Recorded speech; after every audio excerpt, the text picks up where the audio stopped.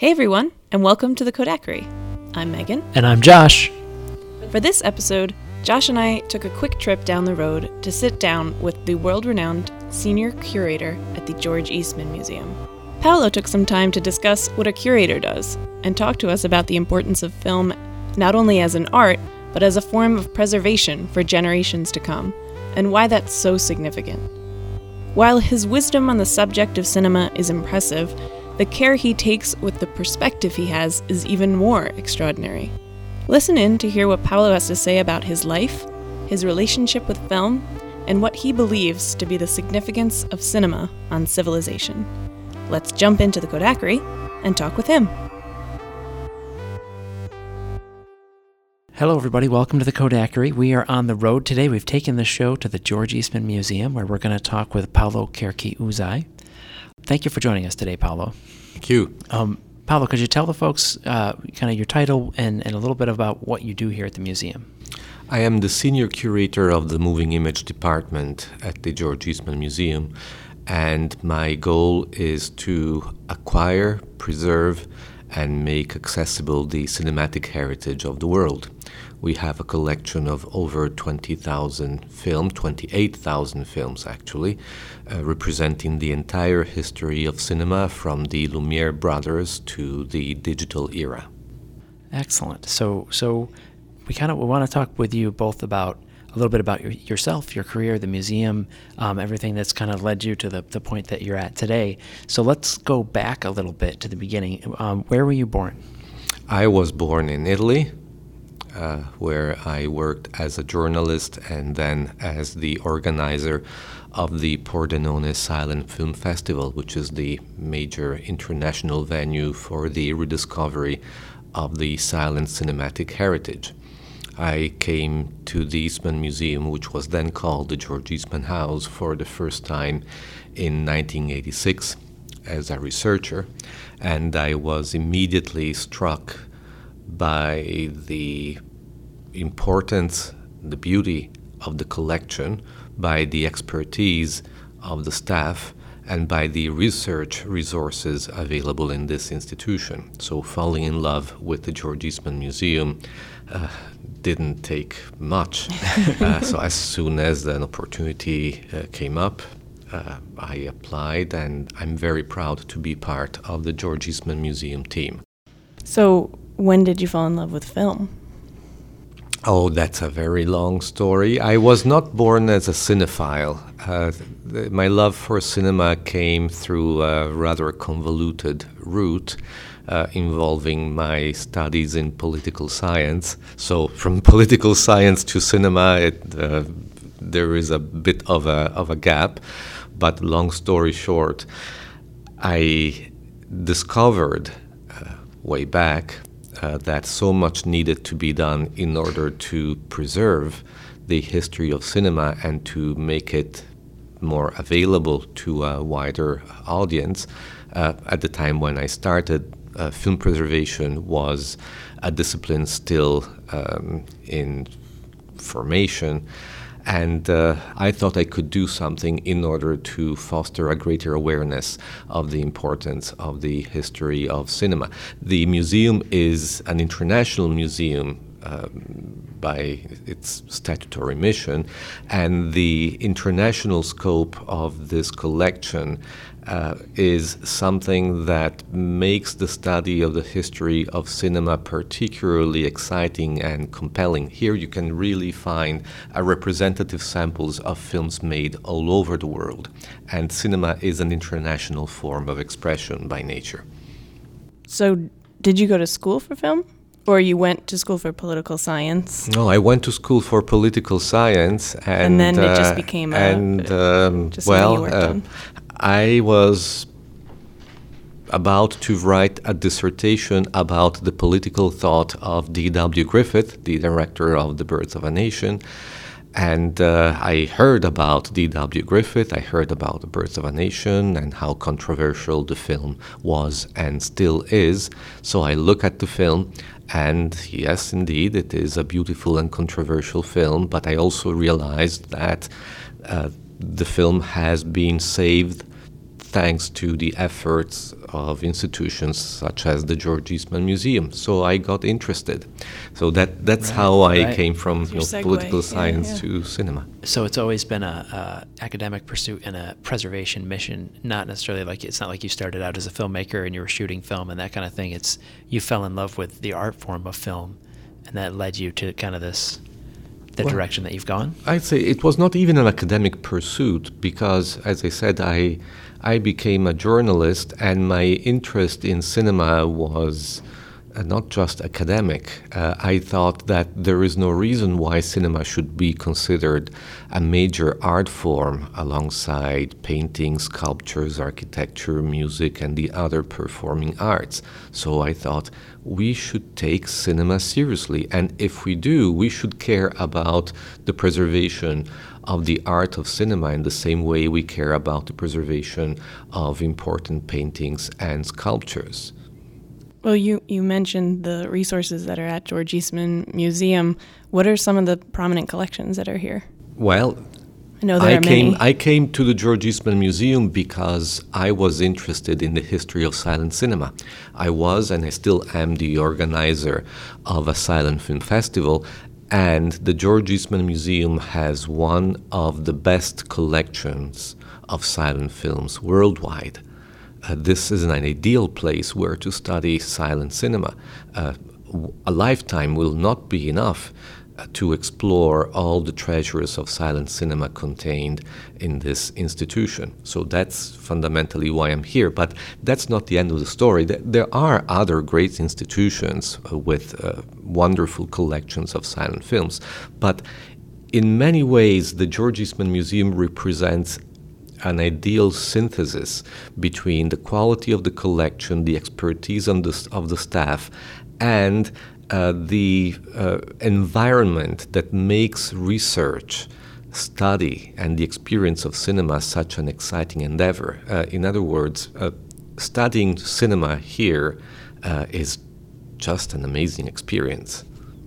There's definitely, I mean, you talk about the expertise of the staff, but also we can attest to the passion of the staff. We've done, we just did an interview just a short time ago with the people putting together the Nitrate Film Festival, and everybody we interact here. I mean, there is such a deep love of cinema and film throughout the entire institution that it's contagious. I mean, you can't help but get excited about it when you come in.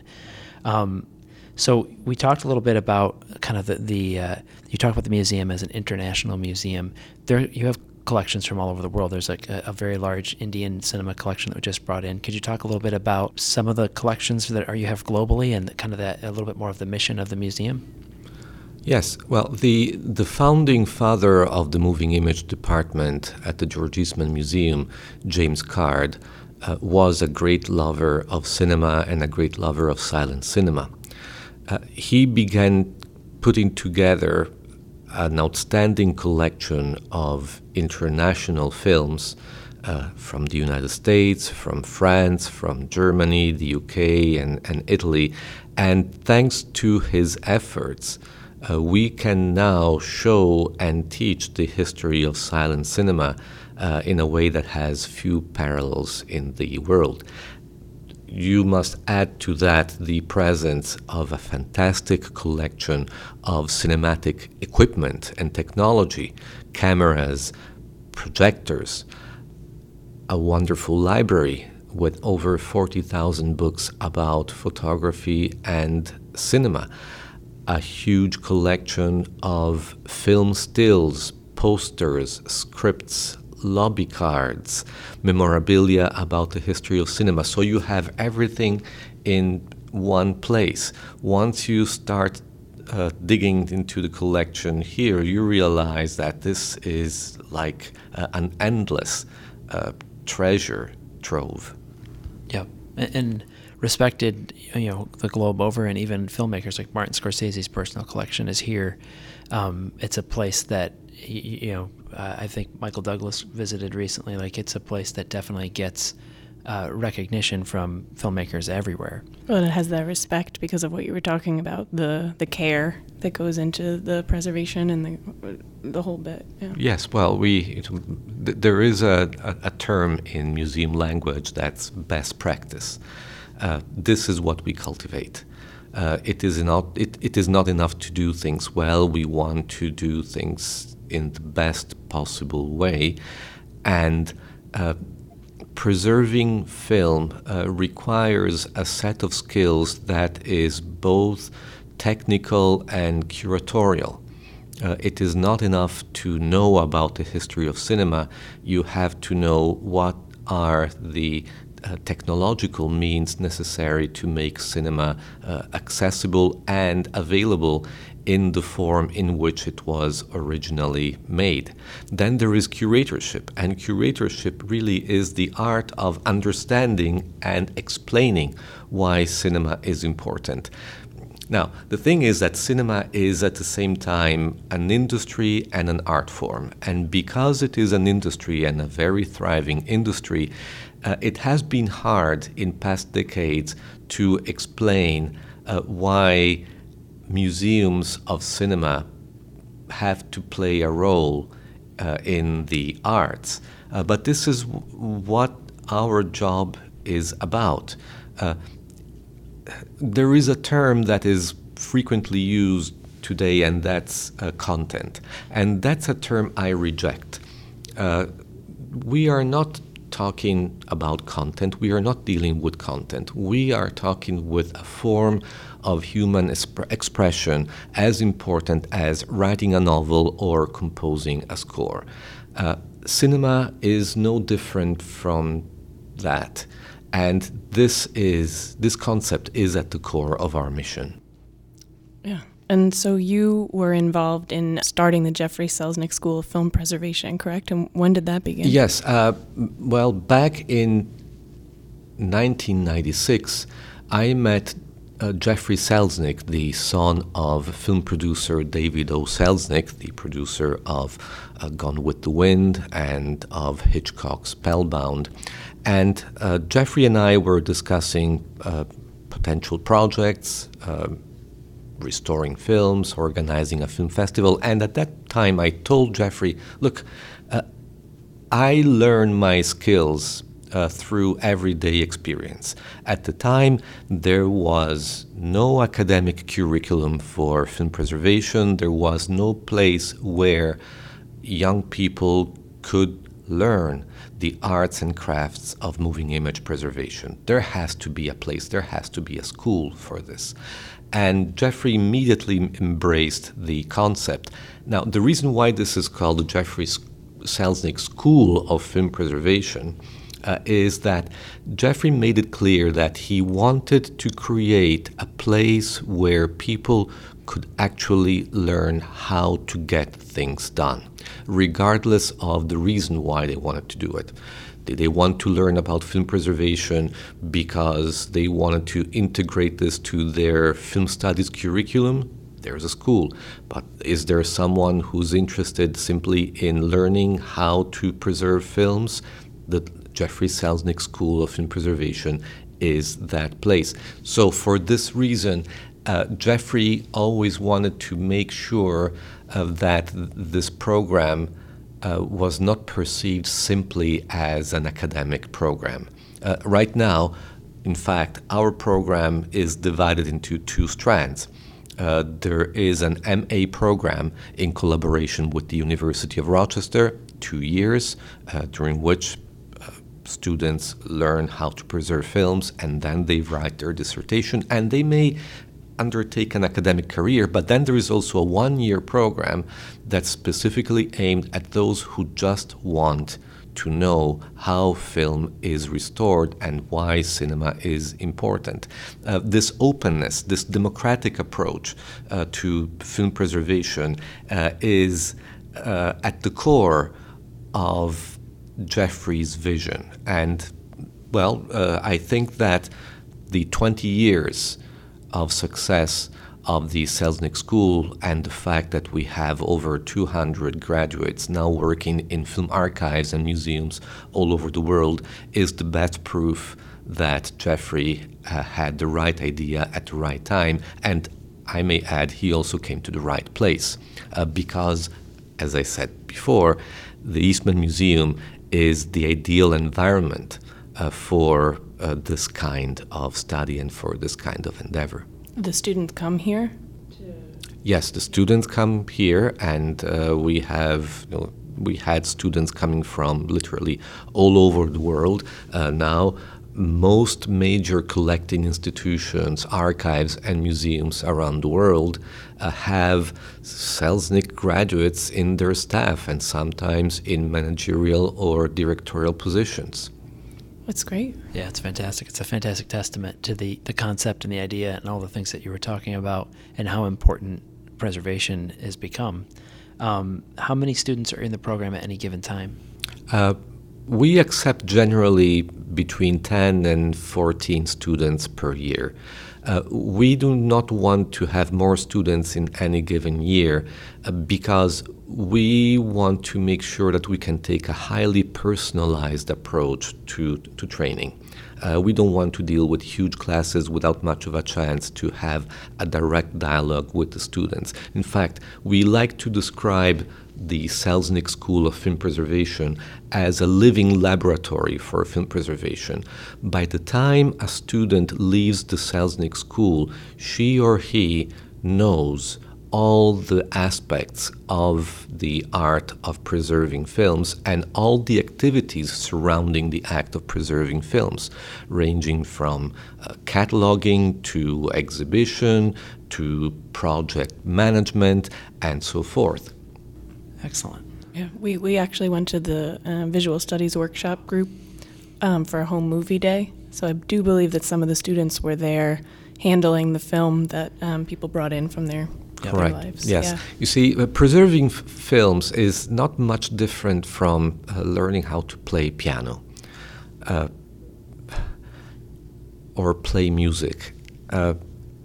You need to rehearse, to do the same thing over and over. This is not something that can be learned in 10 days. In fact, after all the years I spent in this profession, I'm still learning things every day. It is through the daily practice that you really understand the specificity, the nature of the cinematic image. It is through the direct contact with the work that the student understands what needs to be done in order to make it accessible for posterity. In short, when the students come to the Selznick School on the first day, we tell them that we are going to let them experience the life of a film museum in all its aspects. They see everything. They see all the exciting aspects of the job, but they also witness those components of the job that are not particularly visible and are not particularly glamorous, but are nevertheless necessary to a successful preservation plan. Yeah. They were able to tell me immediately. I had brought 16 millimeter of my grandmother's wedding, just by looking at it before even taking it out of the can, some of the faults that were in it, which is pretty great. Yes, see, so they knew before they put it in the projector, they knew that could make it worse, so that kind of care. You see, there is a term that is borrowed from the fine arts, and that's called connoisseurship. When a student asks me how come I'm able to tell when a film was made simply by looking at 10 or 15 seconds of it, it's not because I have read books. It's only because I have seen many, many, many films, and through the daily exposure to films, good films, bad films, wonderful films, awful films, we get the kind of knowledge that derives simply tactile from knowledge, both like a visual playing and the piano, and a tactile experience of the object. So you've talked a lot about film preservation. It's obviously a lifelong pursuit for you. What is it about cinema that I want to dig in a little deeper on your personal views on it? What is it about it, and why do you think it's so important that we preserve it? I could start by saying that cinema is unique because it is at the same time a visual art, a narrative art, and a performing art. And here, what I mean by performance is not just the performance of the actors. Exhibiting a film is a form of performance. There is an auditorium, there is a screen, there is a projectionist who makes the cinematic event possible. And in the case of a silent film, there is a musician playing along the film. So it is a performing art because each cinematic event is unique. We think that once you have seen a film, well, that's it. Well, that's not quite the case. Watching a print of Casablanca in the George Eastman Museum theater or in another theater is not the same thing, because there is no such thing as two identical prints. Incidentally, this also applies to the digital image, because two digital projectors will convey two different kinds of images. You can watch the same film and have a truly awful image on screen or a really wonderful one. So in this sense, it is a performing art.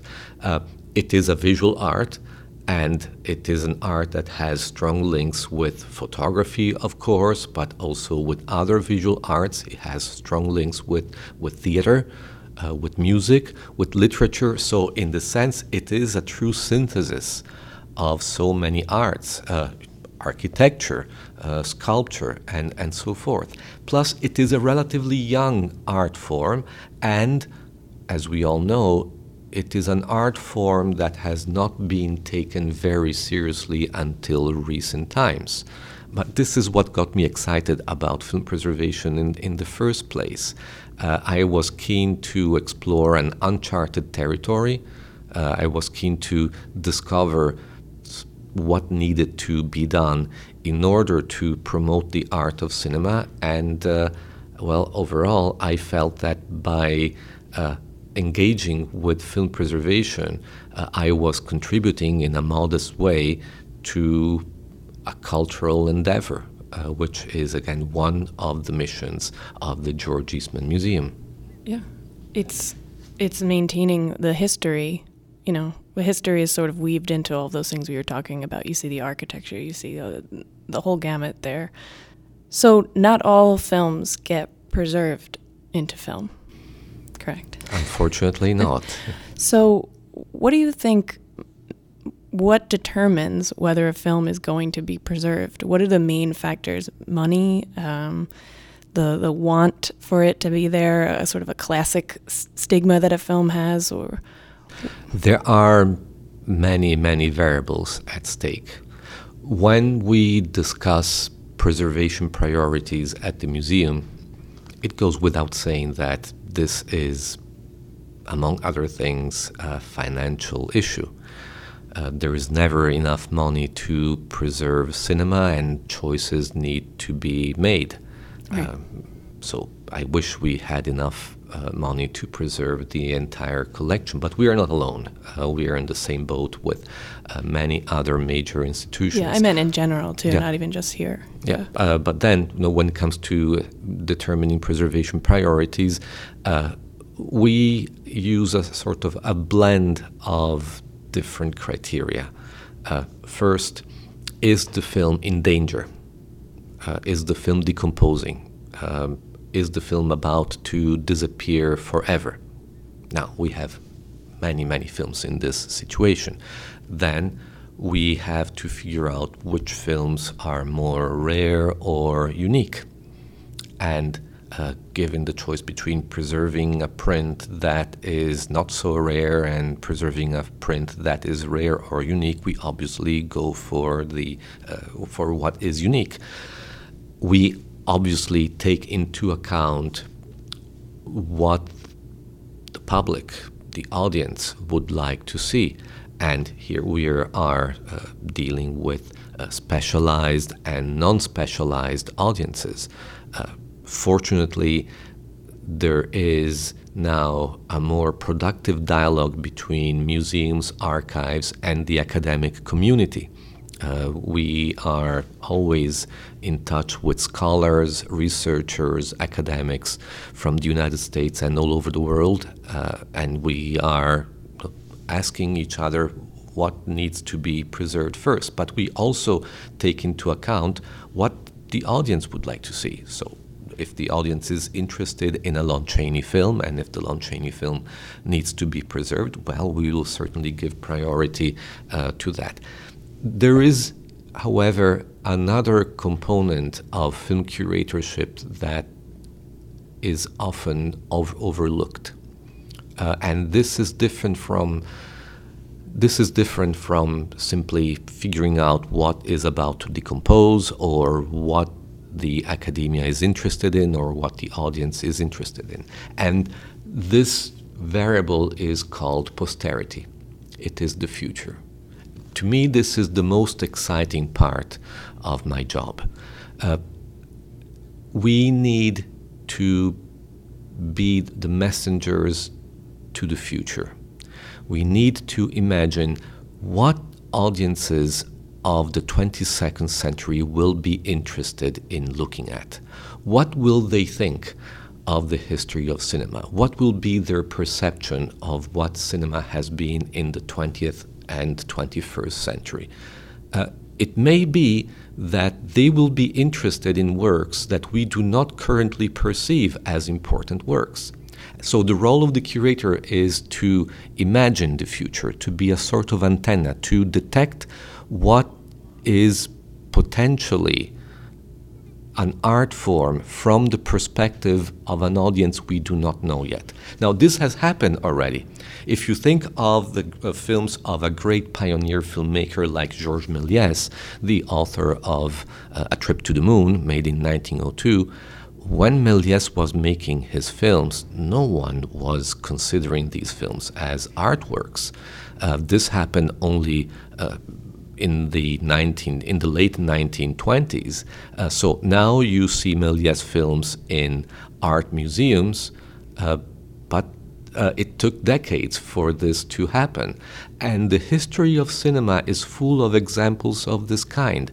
Alfred Hitchcock, he was seen as a commercial filmmaker, and now his film Vertigo is at the top of the list of the 100 best films ever made, according to the British magazine Sight and Sound. So this change in perception has already occurred, which is why what I find particularly exciting in our job is the constant effort taken in looking at films, old and new, and thinking not only in what textbooks are saying, not only in what today's audience is telling us. We also have to think about how a certain film will be perceived by an audience that's totally unknown to us.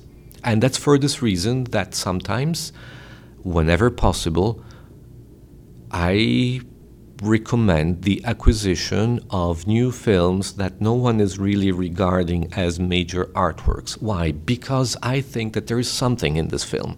There is something that in a distant future may be perceived as a treasure. Now, is this an exact science? No, of course not. Are we going to make mistakes? Yes, absolutely. But that's the beauty of it. The opportunity to put ourselves at risk in the name of culture, in the name of posterity, in the name of those who will be looking at what we have done, of the films we have made, at the money we spent in order to protect films. Yeah. It's really, it's, in thinking about the interview with you today, it's one of the things that I was thinking about a lot is how important it is. I'm going to try to frame this in the right way, but it's not just about it's the posterity thing that you're talking about. It's also about showing people our vision of the future, our vision of the past, our vision of ourselves right now in this moment in time. Like I love science fiction movies from like the 40s and 50s, but it's such a different version of science fiction than we have today. It's almost like how we imagined the future from that moment. And if we did those things today, they would be totally different. And it's just such an interesting and I think important thing that movies do different than almost any other art form is capture a moment in our almost our cultural psyche right this minute. So I think what you're talking about is really, really interesting in that you're trying to almost project forward, like what do people need to see in a way in the future? And I imagine that is quite the challenge. Yes, look, I would add that the word curatorship has become fashionable. Right, curated content. You hear it all the time. At this time. And, there's nothing you can do about fashion. They come and go and, well, yes, I'm happy that people care about curatorship, but we should not forget that curatorship isn't easy. Curatorship requires discipline, hard work, intellectual honesty, and most importantly, a great degree of unselfishness. By making choices on behalf of the future, we are sending the message in a bottle, but what counts is the message, not the messenger. In other words, there is no glory to be achieved in recommending that a certain film will be preserved, but there is the satisfaction of knowing that thanks to our efforts, someone else is going to be able to experience something that we have considered as beautiful. So film preservation in this sense is a form of a love letter that we send to posterity through the moving image. It's egoless. It should be. Right. It should be egoless. Mm-hmm. I also like to compare curatorship and film preservation to something that has nothing to do with cinema and may make you laugh, and that's landscape architecture or landscape gardening, which I consider another beautiful form of art that I find very similar to film preservation in that the landscape architect has a vision of what nature may look like and organizes space, plants trees and bushes and flowers without knowing exactly what the shape of the tree will be, how the landscape will look like, how the weather, the climate, and nature will mold and influence choices made by human beings. Our visual landscape is no different. No one is fully in control of it.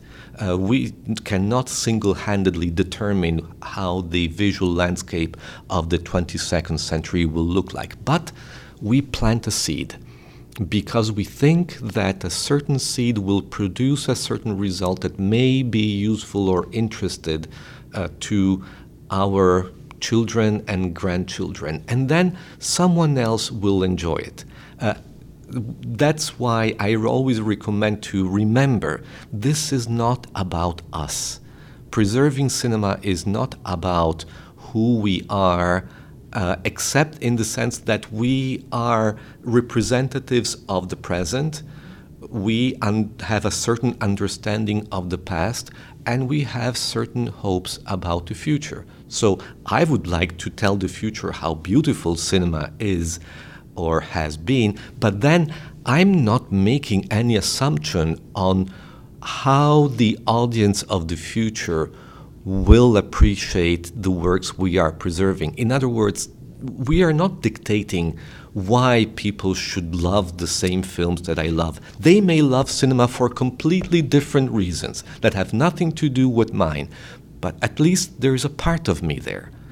There is a part of us there. Right. Yeah, and especially with motion picture, like Josh was saying, it's got a lot of information in it over time, too.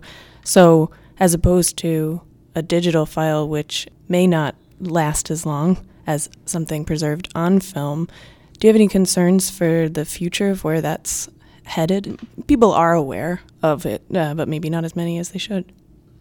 I have mentioned the word history a number of times in this conversation, and I do think that the difference between the photochemical image and the digital image is not just about technology.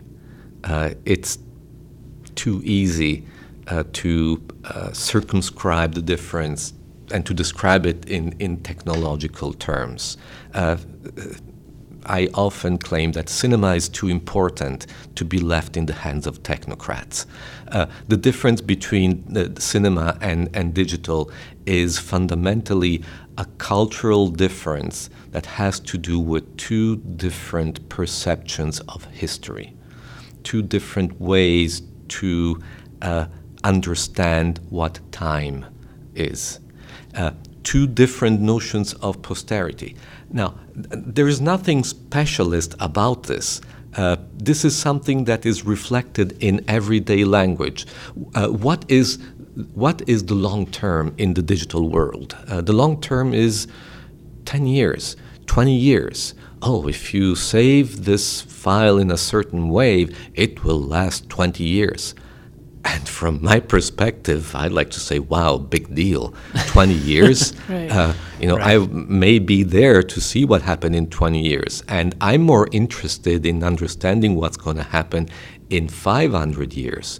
So to me, the fact that if I do certain things, if I preserve film in a certain way, if I create a conservation center that will enable film to live in the best environmental conditions, I am told by the Image Permanence Institute that this film is very likely to be in perfect shape 500 years from now. And this resonates in a different way.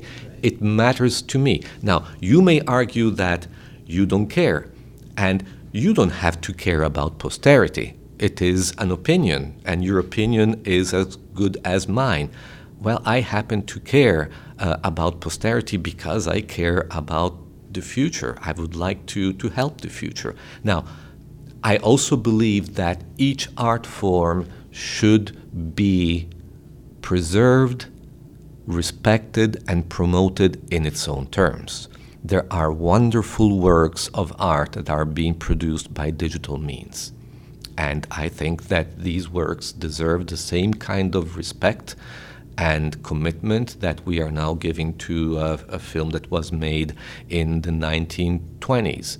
But this also means that we should make sure that this respect to the form of expression applies to all the works made in different ways. So there is nothing fetishistic or idealistic about the goal of letting an artwork live in its own terms and be seen in its own terms. This is not rocket science. It is very simple. In other arts, after all, there is a difference between a fresco painting and a watercolor, and no one is telling me, oh, but it's content. It is a portrait. What's the difference? A portrait is a portrait. A face is a face, whether it's watercolor and a fresco. We wouldn't say that in the fine arts. Well, can we please apply the same principles to the moving image? In other words, if we think that cinema is an art, are we ready to take the consequences of this and to apply the same intellectual integrity that we are applying for other art forms? Because if we don't come to me and say that cinema is an art, because we are not behaving as cinema is an art. That's also the reason why I am not interested in any comparison between the photochemical image and the digital image, to the same extent that I'm not interested in determining whether a watercolor is better than a fresco. They're not better or worse. They are different. If we have made a mistake, and perhaps the main mistake we have made before the digital avalanche became this predominant form of expression that it is today, is the fact that we fell into the trap in even discussing what's better and what's worse. Do you remember all the years when we were told, oh, there is this electronic image, it has so many pixels, it has so many lines, it almost looks as good as 16 millimeter, it almost looks as good as 35 millimeter. There's this quantitative comparison that is actually was and is driven by the market was detrimental to curatorship, because it established a sort of hierarchy between what is better and what is worse.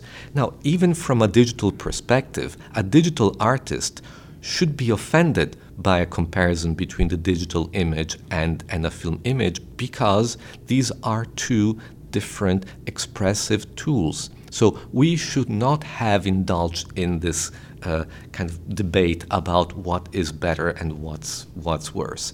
Each form of expression has a place, resources, possibilities, and limits.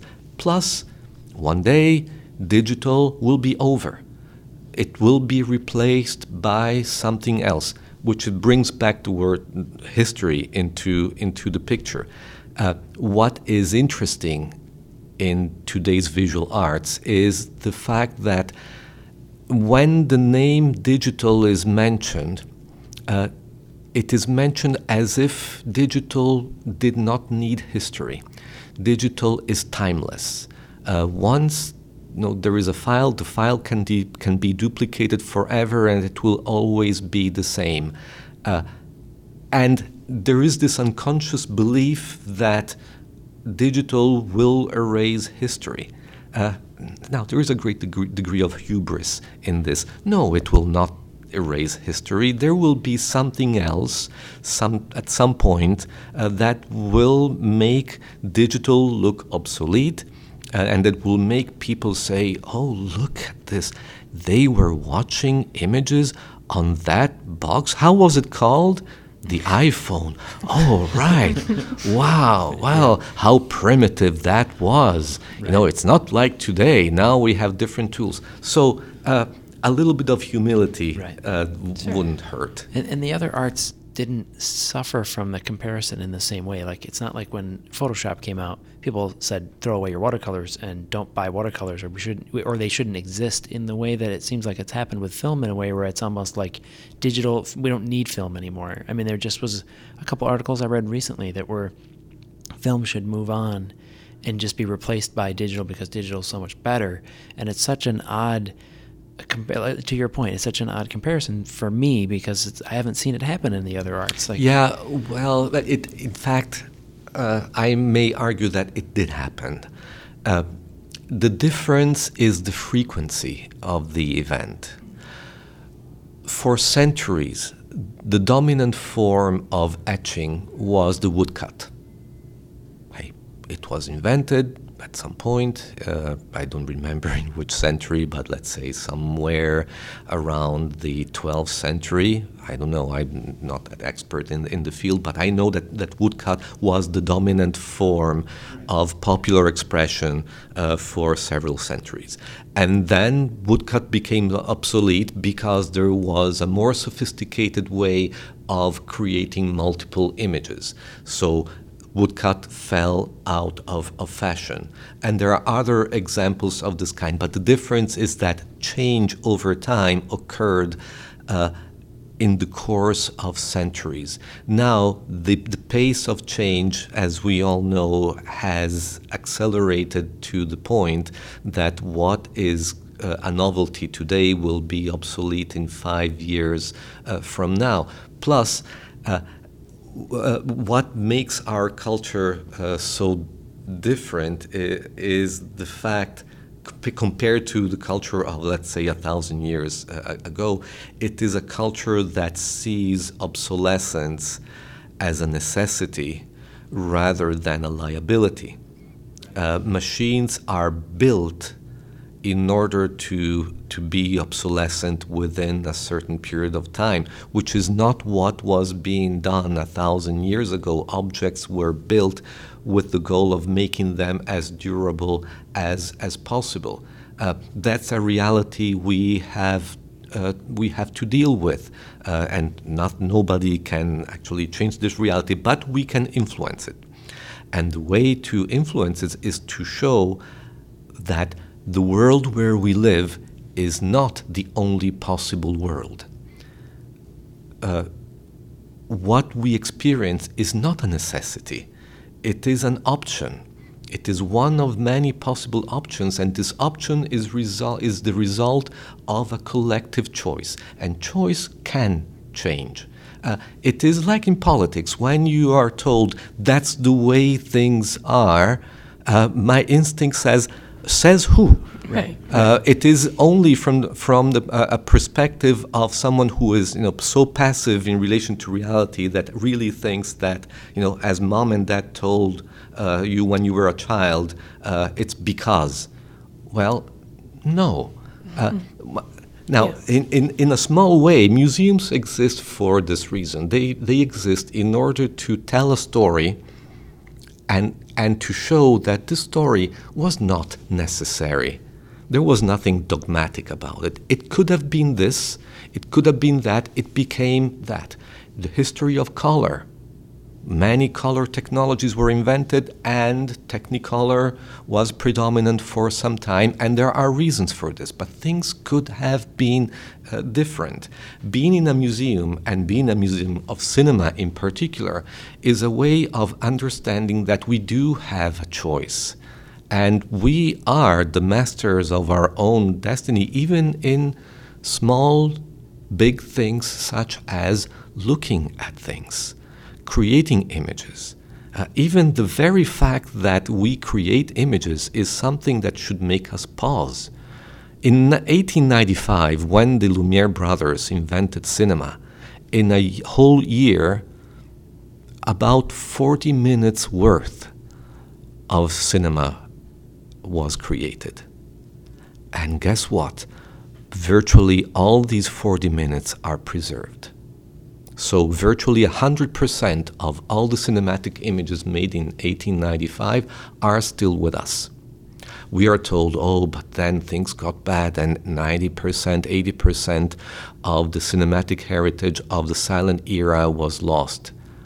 Yep, that's a bad thing, but guess what? Do you know what is the percentage of moving images lost in 2015?